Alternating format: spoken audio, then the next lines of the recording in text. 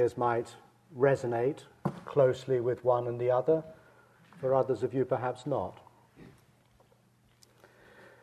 Before we look at the Buddha's own response to the question of God, we clearly have to see it in terms of his own time and culture. So I'd like to start just by looking again at some passages in the Upanishads to see how God is understood. This is from the Brihadaranyaka Upanishad. He cannot be seen, for when breathing, he is breath by name. When speaking, speech by name. When thinking, mind by name. All these are but the various names of him and his doing. And he who regards him as the one or the other of these various things does not know him, for he is apart from everything that is qualified as this or that. Remember, the Buddha is teaching itta paccayata, this, that conditionality. God, well, he, remember, in the Upanishads refers not just to the transcendent God, but also to the transcendent self, deep within the heart of us all. This is from the Katha Upanishad. His form is not to be seen. No one beholds him with the eye. He gets revealed by controlling the heart, the intellect, the mind. In other passages, God or self is seen as that who controls, who runs the mind. Those who know this are immortal. Also from the Katha Upanishad. He cannot be reached by speech, by mind, or by the eye. How can it be apprehended except by him who says, he is? Again, another famous passage in the Upanishads and in the Vedanta teaching is this idea of tattvam asi, thou art that. It's a simple, declarative imperative. That's the only way one can, as it were, articulate this knowing. When Buddhists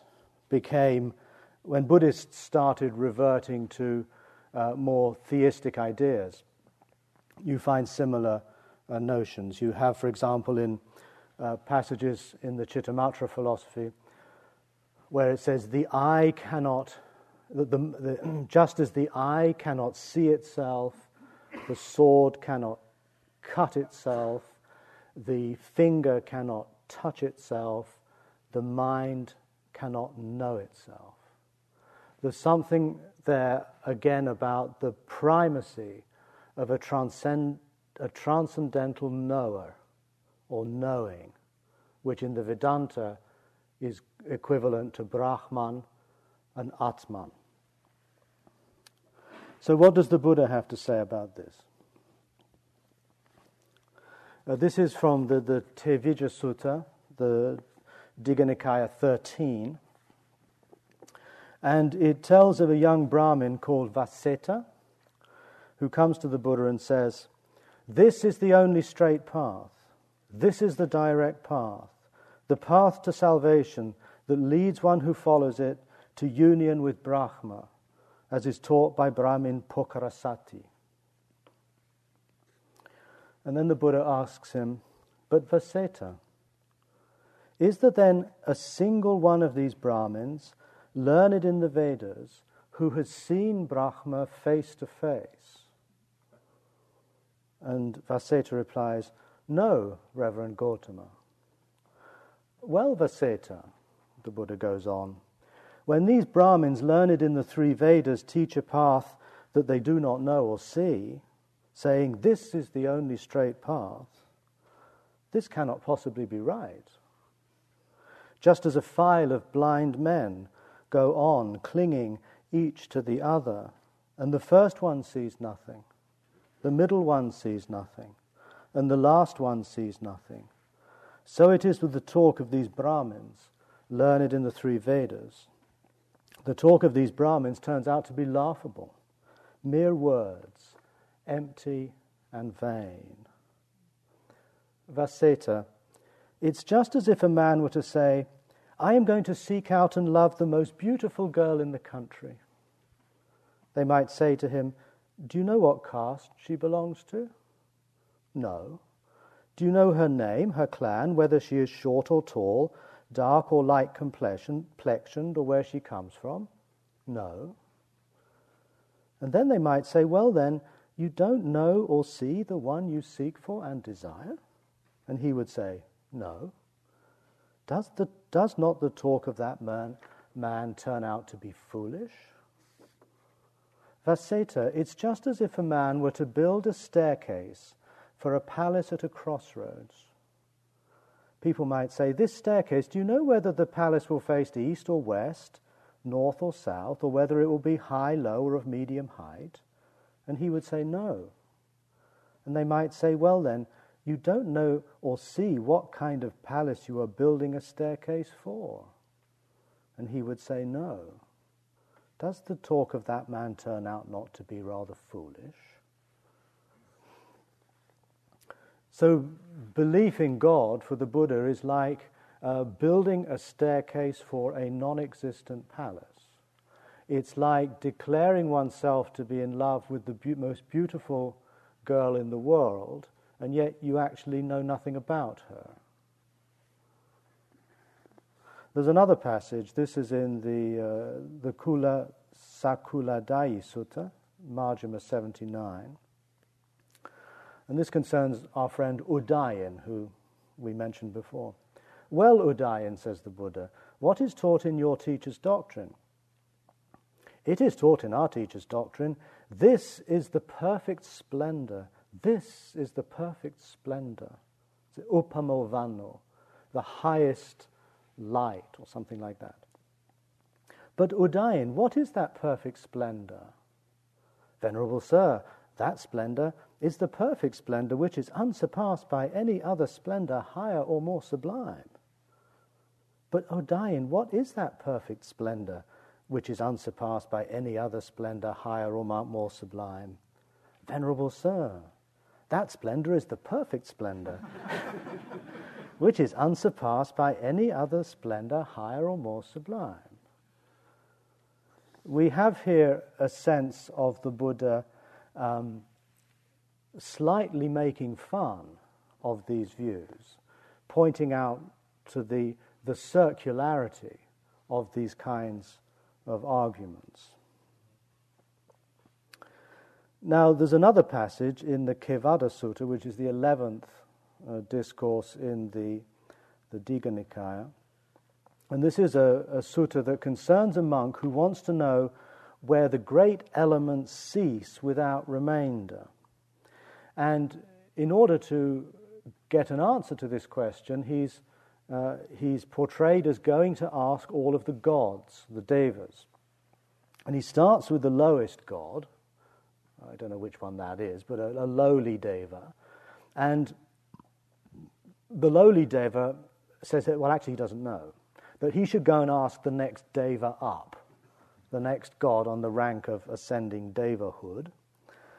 And so finally, he ends up in the realm of Brahma, usually considered to be the highest god. And this is what he's told by Brahma's retinue. He first sort of meets the attendants of Brahma.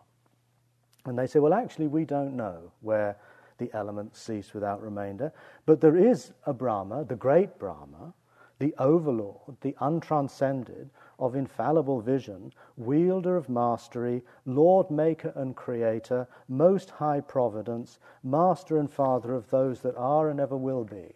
He is loftier and wiser than we are. He would know where the four great elements cease without remainder. And it was not long before the great Brahma appeared, and that monk went up to him and said, "Friend, where do the great elements cease without remainder?"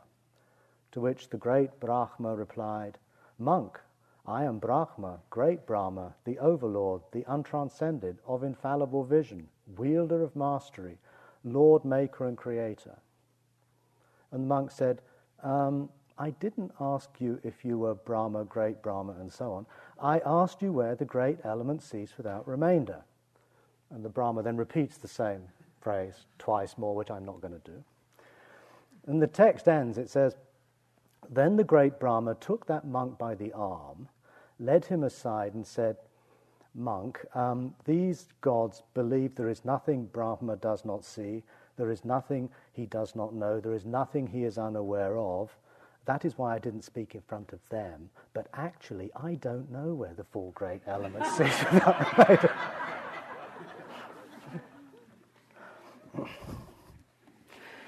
Now, what I think becomes quite clear from here is the Buddha is an atheist.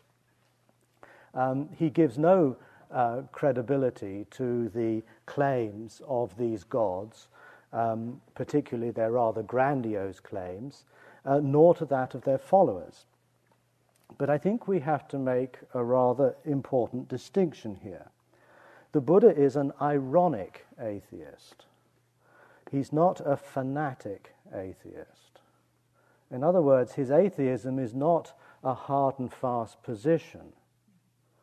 He doesn't, unlike many atheists, and I can think of a few contemporary examples, he doesn't give to the idea of God the sort of seriousness that its believers claim it has.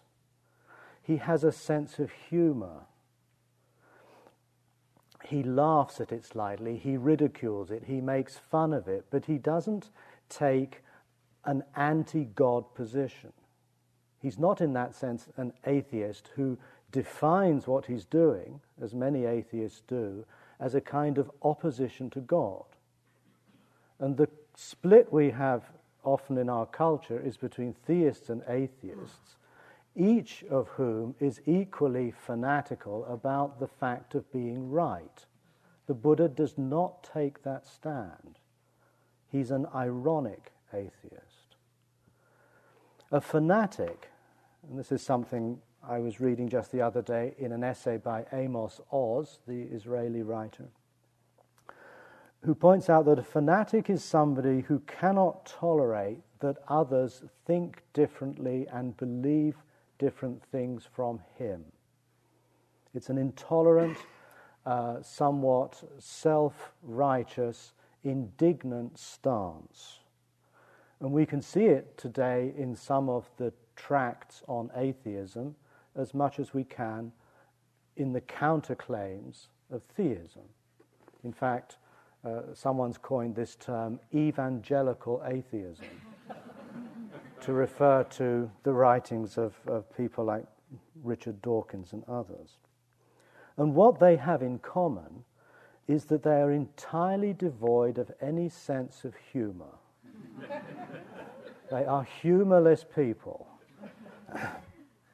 We cannot imagine Osama bin Laden and his friend Ayman al-Zawahiri sitting in their cave in the mountains of Pakistan with the Kalashnikovs against the wall. And one of them saying, "Did you hear the one about the prophet and the camel?"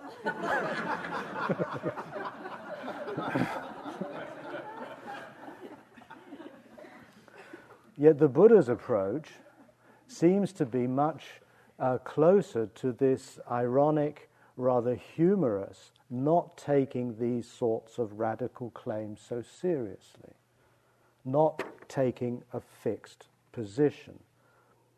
And it's a bit like what we saw yesterday with when they described the Brahmins and the wanderers of the different sects sitting around outside Shravasti, wrangling and disputing with each other, injuring each other with verbal darts. That is the description of fanatics, people who cannot tolerate that other people think otherwise. And the Buddha refuses to get drawn into that kind of polarization. So we have clear passages in the Pali Canon of a Buddhist understanding and orientation towards the kind of claims theists make. And nonetheless, the idea of God, particularly in our culture, is one that we seem in some ways very reluctant to let go of. Of course, everybody nowadays would dismiss as childish the idea that God is some old man sitting up in the sky with a long white beard who created the world one day.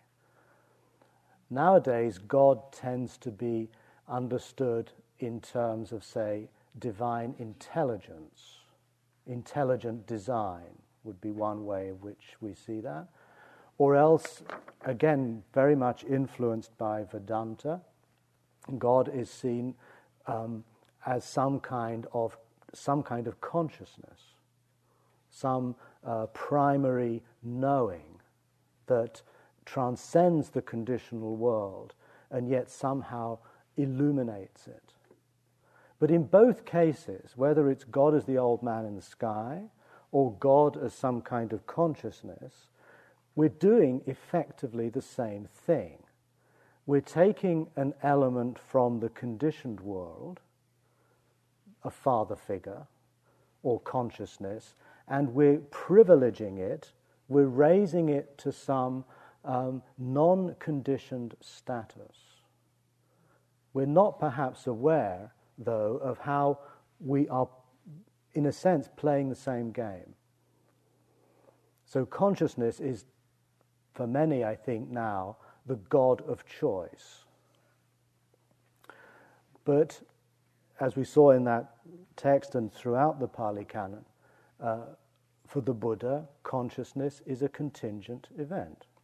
It comes about depending on conditions. As he said, it's just as a fire is named according to what fuel is being burnt, so consciousness arises according to what objects and senses are being activated. Now, the word Buddhanature, I feel, has gained the sort of appeal and popularity it has precisely because it sounds like a very attractive surrogate for Atman and Brahman. And as Buddhists, we may be able to say, well, of course, I don't believe in God, I don't have a self, but I have the Buddhanature. So we tend, again, and this is, again, I think characteristic of our time, rather than thinking of the transcendent or the ultimate as something outside us or beyond us, we tend to seek for it deep, deep inside of ourselves. And that, of course, is where we will find the Buddhanature. The first thing we have to point out here is that there is no word in either Pali or Sanskrit that corresponds to the English word Buddhanature. It doesn't exist. Buddha Swabhava, or something like that. So why is it then that the word is so current in our contemporary Buddhist lexicon? Again, it's a strange story of historical accident. When D.T. Suzuki, particularly, started to translate into English Mahayana works primarily from Chinese and Japanese, he translated the word Foxing in Chinese, or in Japanese it's Busho, which does literally mean Buddha nature. Fo, Buddha, Xing, nature. And that's how the whole process began. But what is curious is that the Chinese, when they translated the Sanskrit words, they did not translate them literally. We'll come back to this in a moment. but they coined this term Buddhanature. Now, it's worth pointing out that in the Pali Canon, as far as I'm aware, there is not this word swabhava or nature, simply doesn't appear. And when it appears in, say, Nagarjuna, particularly, swabhava is precisely the name for the problem that we face. Swabhava, or essence, or nature, is equivalent to the sense of a kind of permanent self. Nagarjuna's school of philosophy, which I think in many ways is a return to the early Buddhist tradition with its emphasis, its primary emphasis on contingency and conditionality. The critique of Nagarjuna is the critique of this idea of swabhava, of nature or essence. In other words, that there is within us some essential nature, some true nature or self that is not contingent or conditional in any way. The philosophy of emptiness is one of dissolving and exploding this fiction of essence or nature. In other words, in philosophical parlance, Nagarjuna is a non or an anti-essentialist. And I feel that is likewise true, although such terminology is not found, of the Buddha's approach in the early canon. So let's try to find out, therefore, where this idea of Buddhanature, or what we translate as Buddhanature, actually originated. Where did it come from? It's often said that the concept of Buddhanature is an entirely Mahayana Buddhist doctrine that is not found at all in the early canon. I don't think this is true. In fact, when I was studying this many, many years ago, when I was a Tibetan Buddhist monk, we studied the doctrine of Sanghigi Rik, which we translate as Buddhanature. And in the textbooks of the monastic college in Lhasa, Serje, to which I belonged, they trace the origin of the idea of Buddhanature back to the early, what they call agamas. And I've recently, in fact, Martine actually came across this passage, I've only recently found that passage in the Anguttara Nikaya. And the Anguttara Nikaya is the numerical discourses of the Buddha. And here, the term the Buddha uses is Arya Gota. Arya Gota. We've seen this word Arya in the Arya Satya, the noble truths. Arya Gota means the noble lineage. Gota, or Gotra in Sanskrit, Gota is a term that existed before the Buddha. It's a term we find already present. It had to do with the lineage in the wider sense, not necessarily the blood lineage, but a sort of spiritual lineage to which one belonged and which gave one a sense of identity. When the Buddha first goes to Rajgir after he's left home, he's asked by King Bimbisara, who are you? Where do you come from?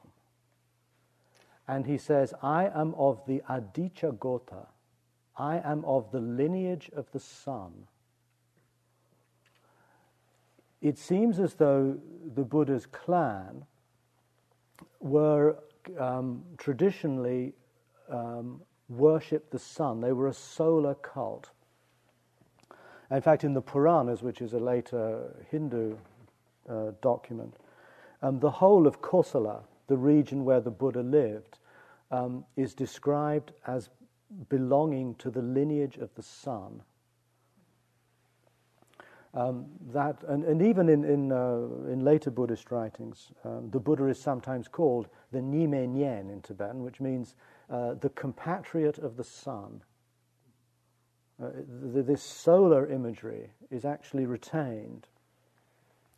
But when the Buddha starts to teach, he doesn't speak of the Aditya Gota, he speaks of the Arya Gota, the lineage of the noble ones, the Arya. And just in the same way with the four noble or Aryan truths, he turns the notion of Arya from an ethnic concept, the Aryan race, into a spiritual concept. Arya means those who have achieved a spiritual dignity or nobility that has nothing whatsoever to do with caste or gender or any other such identities.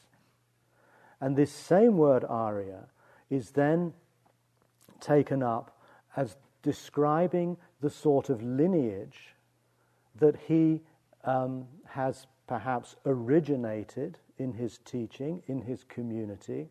Those who become Arya, dignified, ennobled, start by finding themselves in this kind of family, we might say. Now, some of you are probably wondering, well, what's this got to do with Buddhanature? I'll get to that. So the Buddha describes the person who is of the lineage of the noble ones in four ways. There are four characteristics. The first is contentment with food.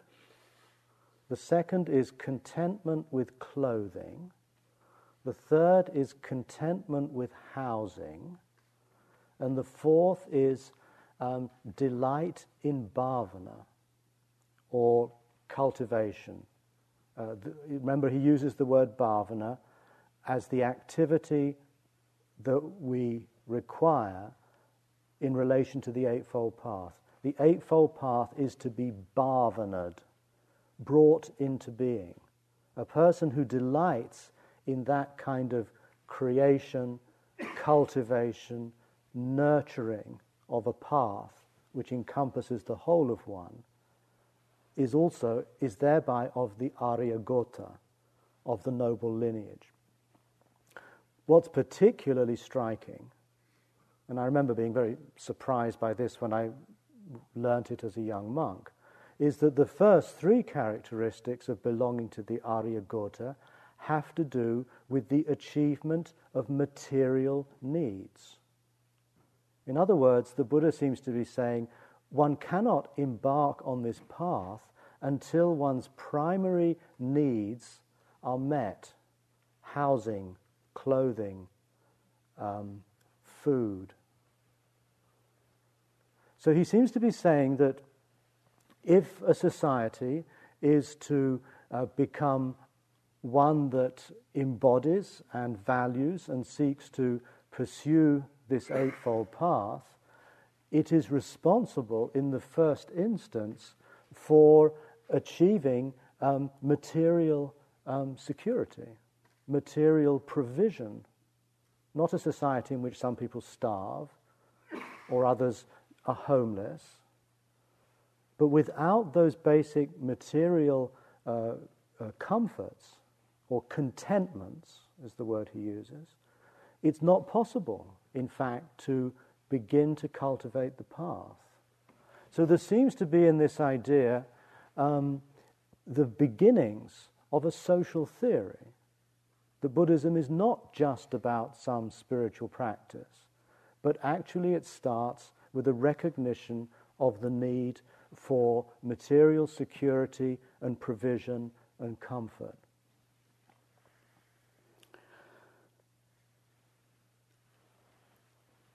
The idea of Arya Gota, or let's say the idea of Gota, lineage, is subsequently developed more in the Mahayana than in the early schools as a kind of typology. A Gota or Gotra is seen as a way of recognizing that people are born with different predispositions towards what we might call spiritual practice or Buddhist practice. A Sangha, who's a key figure in this, in the development of these ideas, distinguishes between the Savaka Gotra, the Shravaka Gotra, the Pacceka Buddha Gotra, and the Bodhisattva Gotra. Let me just explain what those are. The Shravaka Gotra means the lineage of the disciples. Shravaka means the hearers or the listeners, people whose spiritual life is very much that of a disciple or a student or a follower. Those around the Buddha are often called the Savaka Sangha, the community of disciples, of followers, of listeners, of learners. That's one, as it were, a spiritual type. It's somehow descriptive of a certain kind of identity, a certain sense of who you are in relation to your practice. You then have the Pacceka Buddha Gotra, the lineage of the Pacceka Buddha, the solitary Buddhas.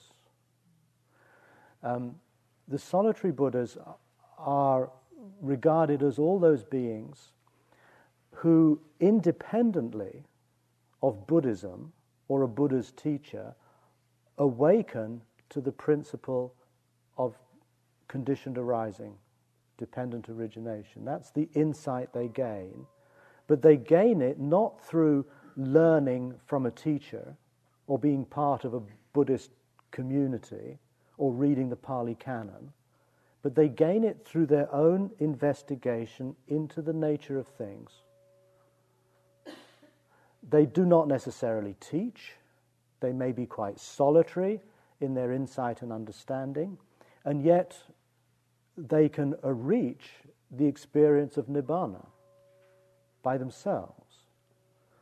This is again an idea that's not much discussed in Buddhism, but the idea continues right through the traditions. The Buddha speaks, in fact, of before he became the Buddha, there were Pacceka Buddhas in India of his time, and he gives great honor and respect to Pacceka Buddhas. There were, as it were, solitary awakened ones who are present before and after and during the dispensation of a Buddha. This is a very, I feel, liberating idea. And it points to a certain universality of what the Buddha's teaching. It's not some exclusive monopoly of Buddhists. And one might, I would make an argument, although it might be a bit over the top. My favorite candidate for a Pacceka Buddha is the English poet John Keats. But I don't want to go there right now. But you'll find in Keats's letters and poetry ideas that are startlingly Buddhist-like. He talks of no self, for example. He talks of the artist as one who has no self. And many, many other passages. I've got lots of text on this at home, but I'm not going to explore it. But the point is that the Buddha's insights are not exclusive to Buddhists. And the third kind of type in a Sangha's classification is the Bodhisattva, somebody whose spiritual life is primarily driven by an altruistic concern and love for the suffering of others. Not a love of the suffering of others, but a wish to respond to the pain of the world. And I think these three types we can see not only in Buddhism, but in all traditions in a way. People seem to be wired in different ways, and their religious and their spiritual life is somehow originates with the temperament and disposition that is kind of inborn. Now, Asanga then further develops the idea of Gotra into the notion of Buddha Gotra, the Buddha lineage. And this is probably the term that is most widely used in all of these texts that have to do with what we translate as Buddha nature. The most commonly used word in Sanskrit and in Tibetan for Buddha nature is Buddha Gotra, or Sangyegirik in Tibetan, which means Buddha lineage. And this is why we can trace back the origins of the Buddha nature back to the Arya Gota that we find in the Pali Canon. Now, remember that all of the very idea of lineage implies continuity over time. It's a dynamic idea rather than a static idea. Buddha nature suggests some kind of essential something tucked away inside us, beyond the conditioned world. Buddha lineage suggests a progression, a growth. It's an image drawn from the life of the family, from birth, from death, from being born into something, through evolving, through changing. In other words, the idea of Gotra is a dynamic idea that has to do with fulfilling a certain potential that one's temperament and one's disposition grants one. But perhaps the most rich metaphor for Buddha Gotra is this term Tathagata Garbha. Tathagata Garbha, which again is usually translated as Buddha nature. Tathagata Garbha. Tathagata means an awakened one, a true person. And Garbha means womb. The womb of the Tathagata. Now this is a metaphor of a completely different order to that of an essential nature. A womb, and it's quite surprising in a way that Buddhist monks in monasteries used and came up with this metaphor.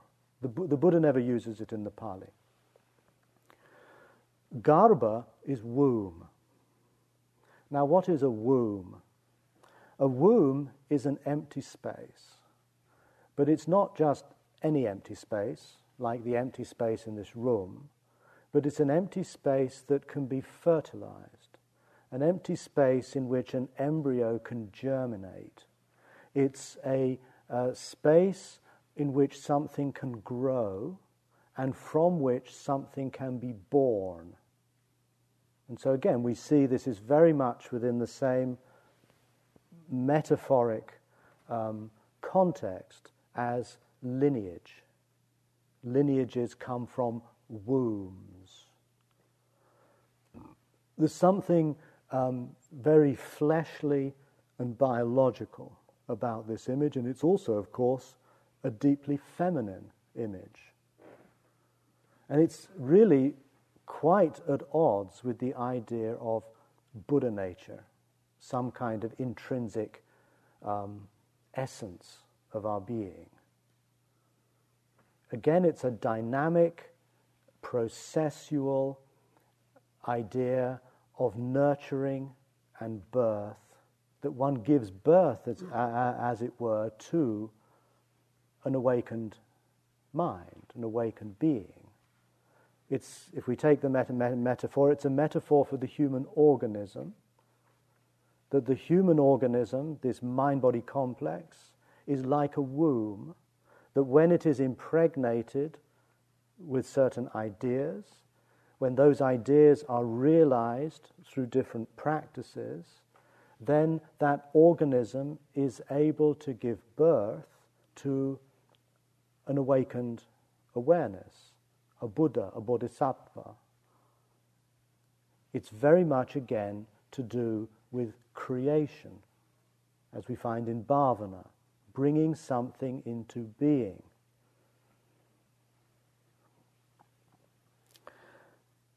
So how come then the idea of Buddhanature, which the more that we explore this, the less appropriate this word will begin to sound. And maybe at the end of the talk we can get rid of it altogether. How come it's come to mean for us some kind of divine or spiritual essence within us? Well, this also comes from Asanga. And probably the key text that originates the idea of Buddhanature is a text called the Ratnagota Vibhanga, which means a commentary on the precious lineage. It's sometimes called the Uttara Tantra Shastra, the commentary on the highest continuum. Tantra. Tantra doesn't mean here tantric Buddhism. It means, Tantra means literally continuum or continuity. And the highest continuum is the mind essence. So we find in this text a series of similes, and I'll just give you three of them. That the Buddha Gotra, I'm going to say Buddhanature because that's the word we use. The Buddhanature is like the gold, or the seams of gold that run through ordinary rock.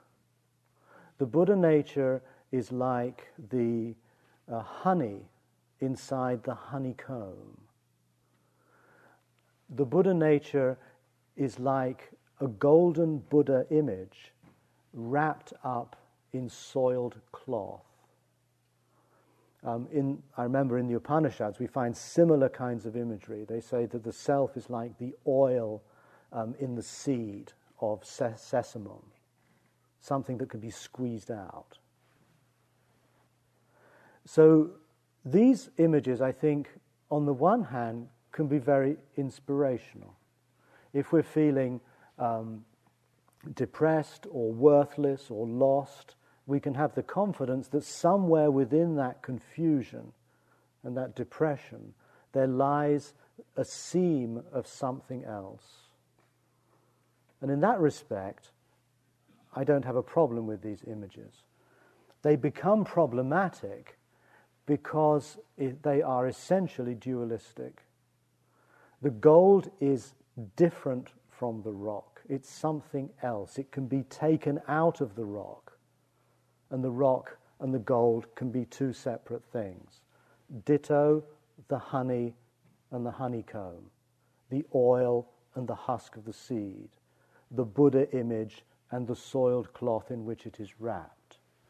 We have Asanga's introduced metaphors of duality, unmistakably here, and consequently the Buddhanature is seen as that which is not intrinsic to the structure of the conditional world, but somehow lies beyond it. And when Asanga then develops these similes into ideas, then we find passages like this. This is verse 62 of the Uttara Tantra Shastra. The innate mind, he says, is like space, being of no cause or condition or complex of producing factors. It has neither origination nor destruction. The innate nature of mind is brilliant, and like space has no transformation at all. It bears, however, the impurity of desires and so on, which are accidental and the product of wrong conception. Now, these ideas are quite familiar in a lot of teachings about the nature of mind. And as we can see, this innate mind is without cause or condition or complex of producing factors. It has neither origination nor destruction. In other words, it stands outside the flux of contingent events. It comes to resemble very much the Atman, Brahman of the Upanishads. And perhaps the most striking verse This is verse 52. It says, just as space, being all-pervading, cannot be polluted because of its subtle nature, similarly, abiding everywhere among living beings, this mind essence remains unpolluted. Then look at Bhagavad Gita, chapter 13, verse 32, which says, just as space, being all-pervading, cannot be affected because of its subtle nature, similarly, abiding everywhere among living things, this self remains unpolluted. A Sangha has borrowed a verse from the Bhagavad Gita, word for word, except instead of mind essence, we have Atman. And that kind of gives the game away. We have in these kinds of ideas what seems, I would argue, rather indisputably, return back to the Vedanta tradition. But remember that Mahayana Buddhism, or there are two main threads within the Mahayana Buddhist development. One which stems from Nagarjuna, which focuses entirely on the primacy of conditionality and contingency, and another which stems from Asanga, who lived a couple of hundred years after Nagarjuna, in which we find a slippage back into the matrix of classical Indian Vedantic thought. And we find this distinction being played out today. I was trained in the Gelug school of Tibetan Buddhism that sees itself entirely as rooted in the tradition that comes from Nagarjuna. And in all of my training, all of the philosophical studies we did, there was a consistent emphasis on the equivalence of emptiness or absence of essence with conditionality or conditioned arising, and a consistent rejection of any suggestion of some kind of mind essence. If you read Shantideva or Chandrakirti, who are the great philosophers in this school, you find that this is their main thrust. In some of the other Tibetan schools, in the Kagyu Nyingma schools particularly, and also in different styles of Zen, Zen also divides itself along similar lines. But the traditions that nowadays present themselves as the practice traditions, which is a subtle put-down of the Gelugpa, who are supposedly a bunch of neurotic intellectuals, like me, then there's an enormous emphasis on these teachings of mind, nature of mind, Rigpa, and so on, which,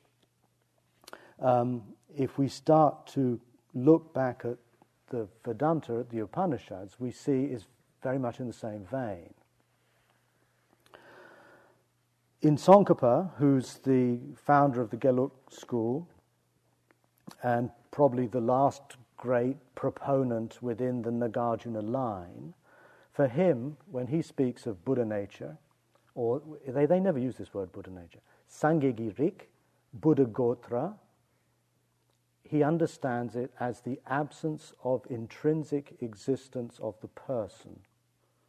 In other words, a human being has the capacity to become awake, not because of some innate property or essence within them, but because they are devoid of self-existence.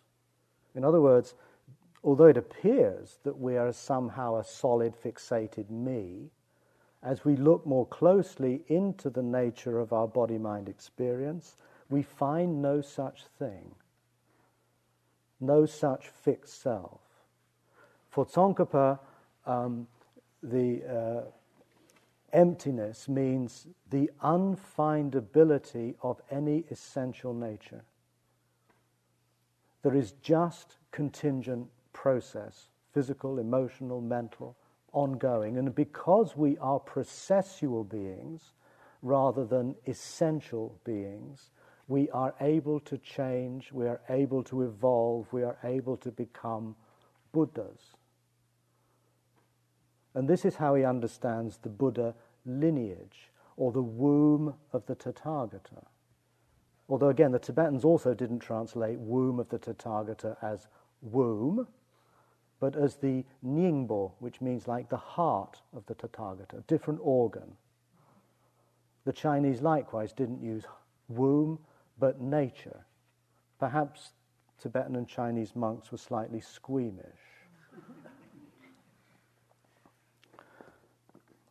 But it's odd that that term didn't convert. And perhaps the presentation of Buddhanature that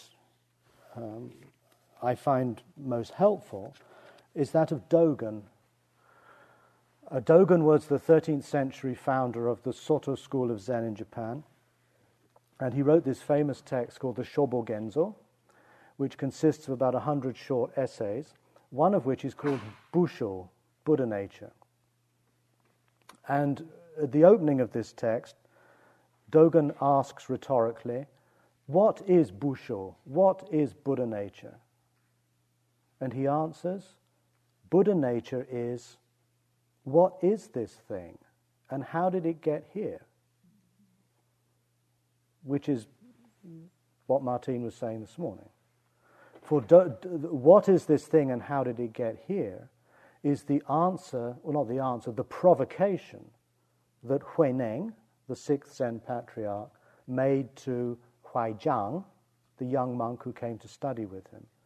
I don't know whether Martine told the story, but Huaijiang was an early 8th century Chinese monk. He comes down south to Guangzhou, near Guangzhou in southern China, is introduced to Huineng, the 6th patriarch. Huineng says, oh, where have you come from? And Huaijiang says, I've come from Mount Song. And then Huineng says, but what is this thing? How did it get here? Huaijiang was speechless, the text says, and he then spent 8 years in the monastery.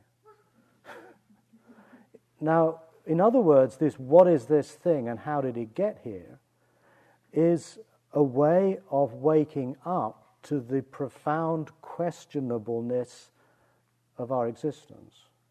Our existence is not a more or less interesting set of facts, but it is something profoundly strange and mysterious.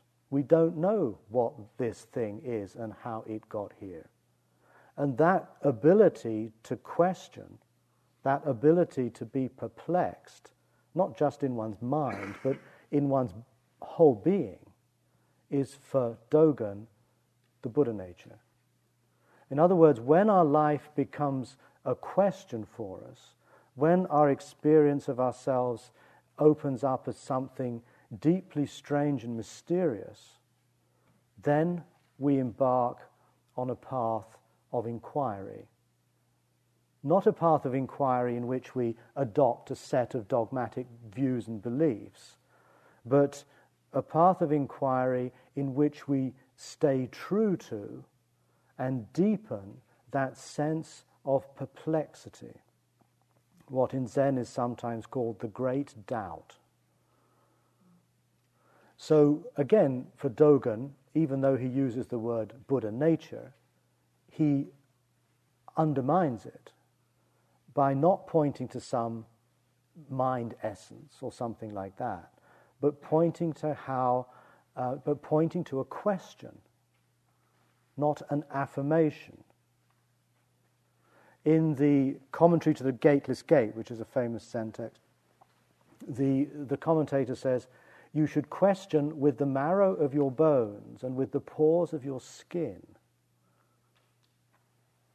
In other words, this kind of questioning is a primary, immediate sense of astonishment and surprise and bewilderment at the fact that we're here at all. It's what in Western philosophy might be conveyed in the question, why is there anything at all rather than nothing? It's the shock of our being.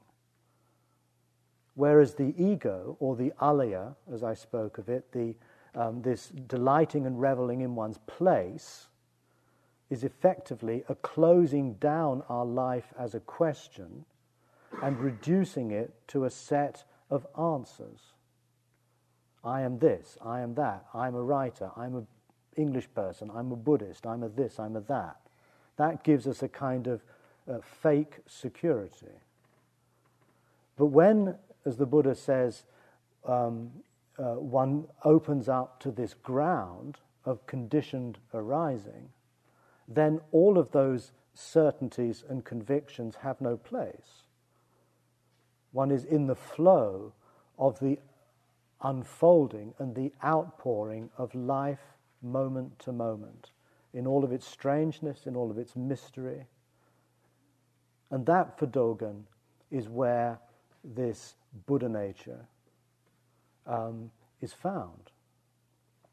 And I think there's a very beautiful symmetry here from the Buddha's own account of his awakening in the text we looked at earlier in this week, now back to Dogen, which is a long way away in a different period, a different time. And yet there seems to be a deep resonance here between this Zen questioning, what is this, and the opening to contingency and change and process that seems so such a core element of the unfolding, the cultivating and the nurturing of a path.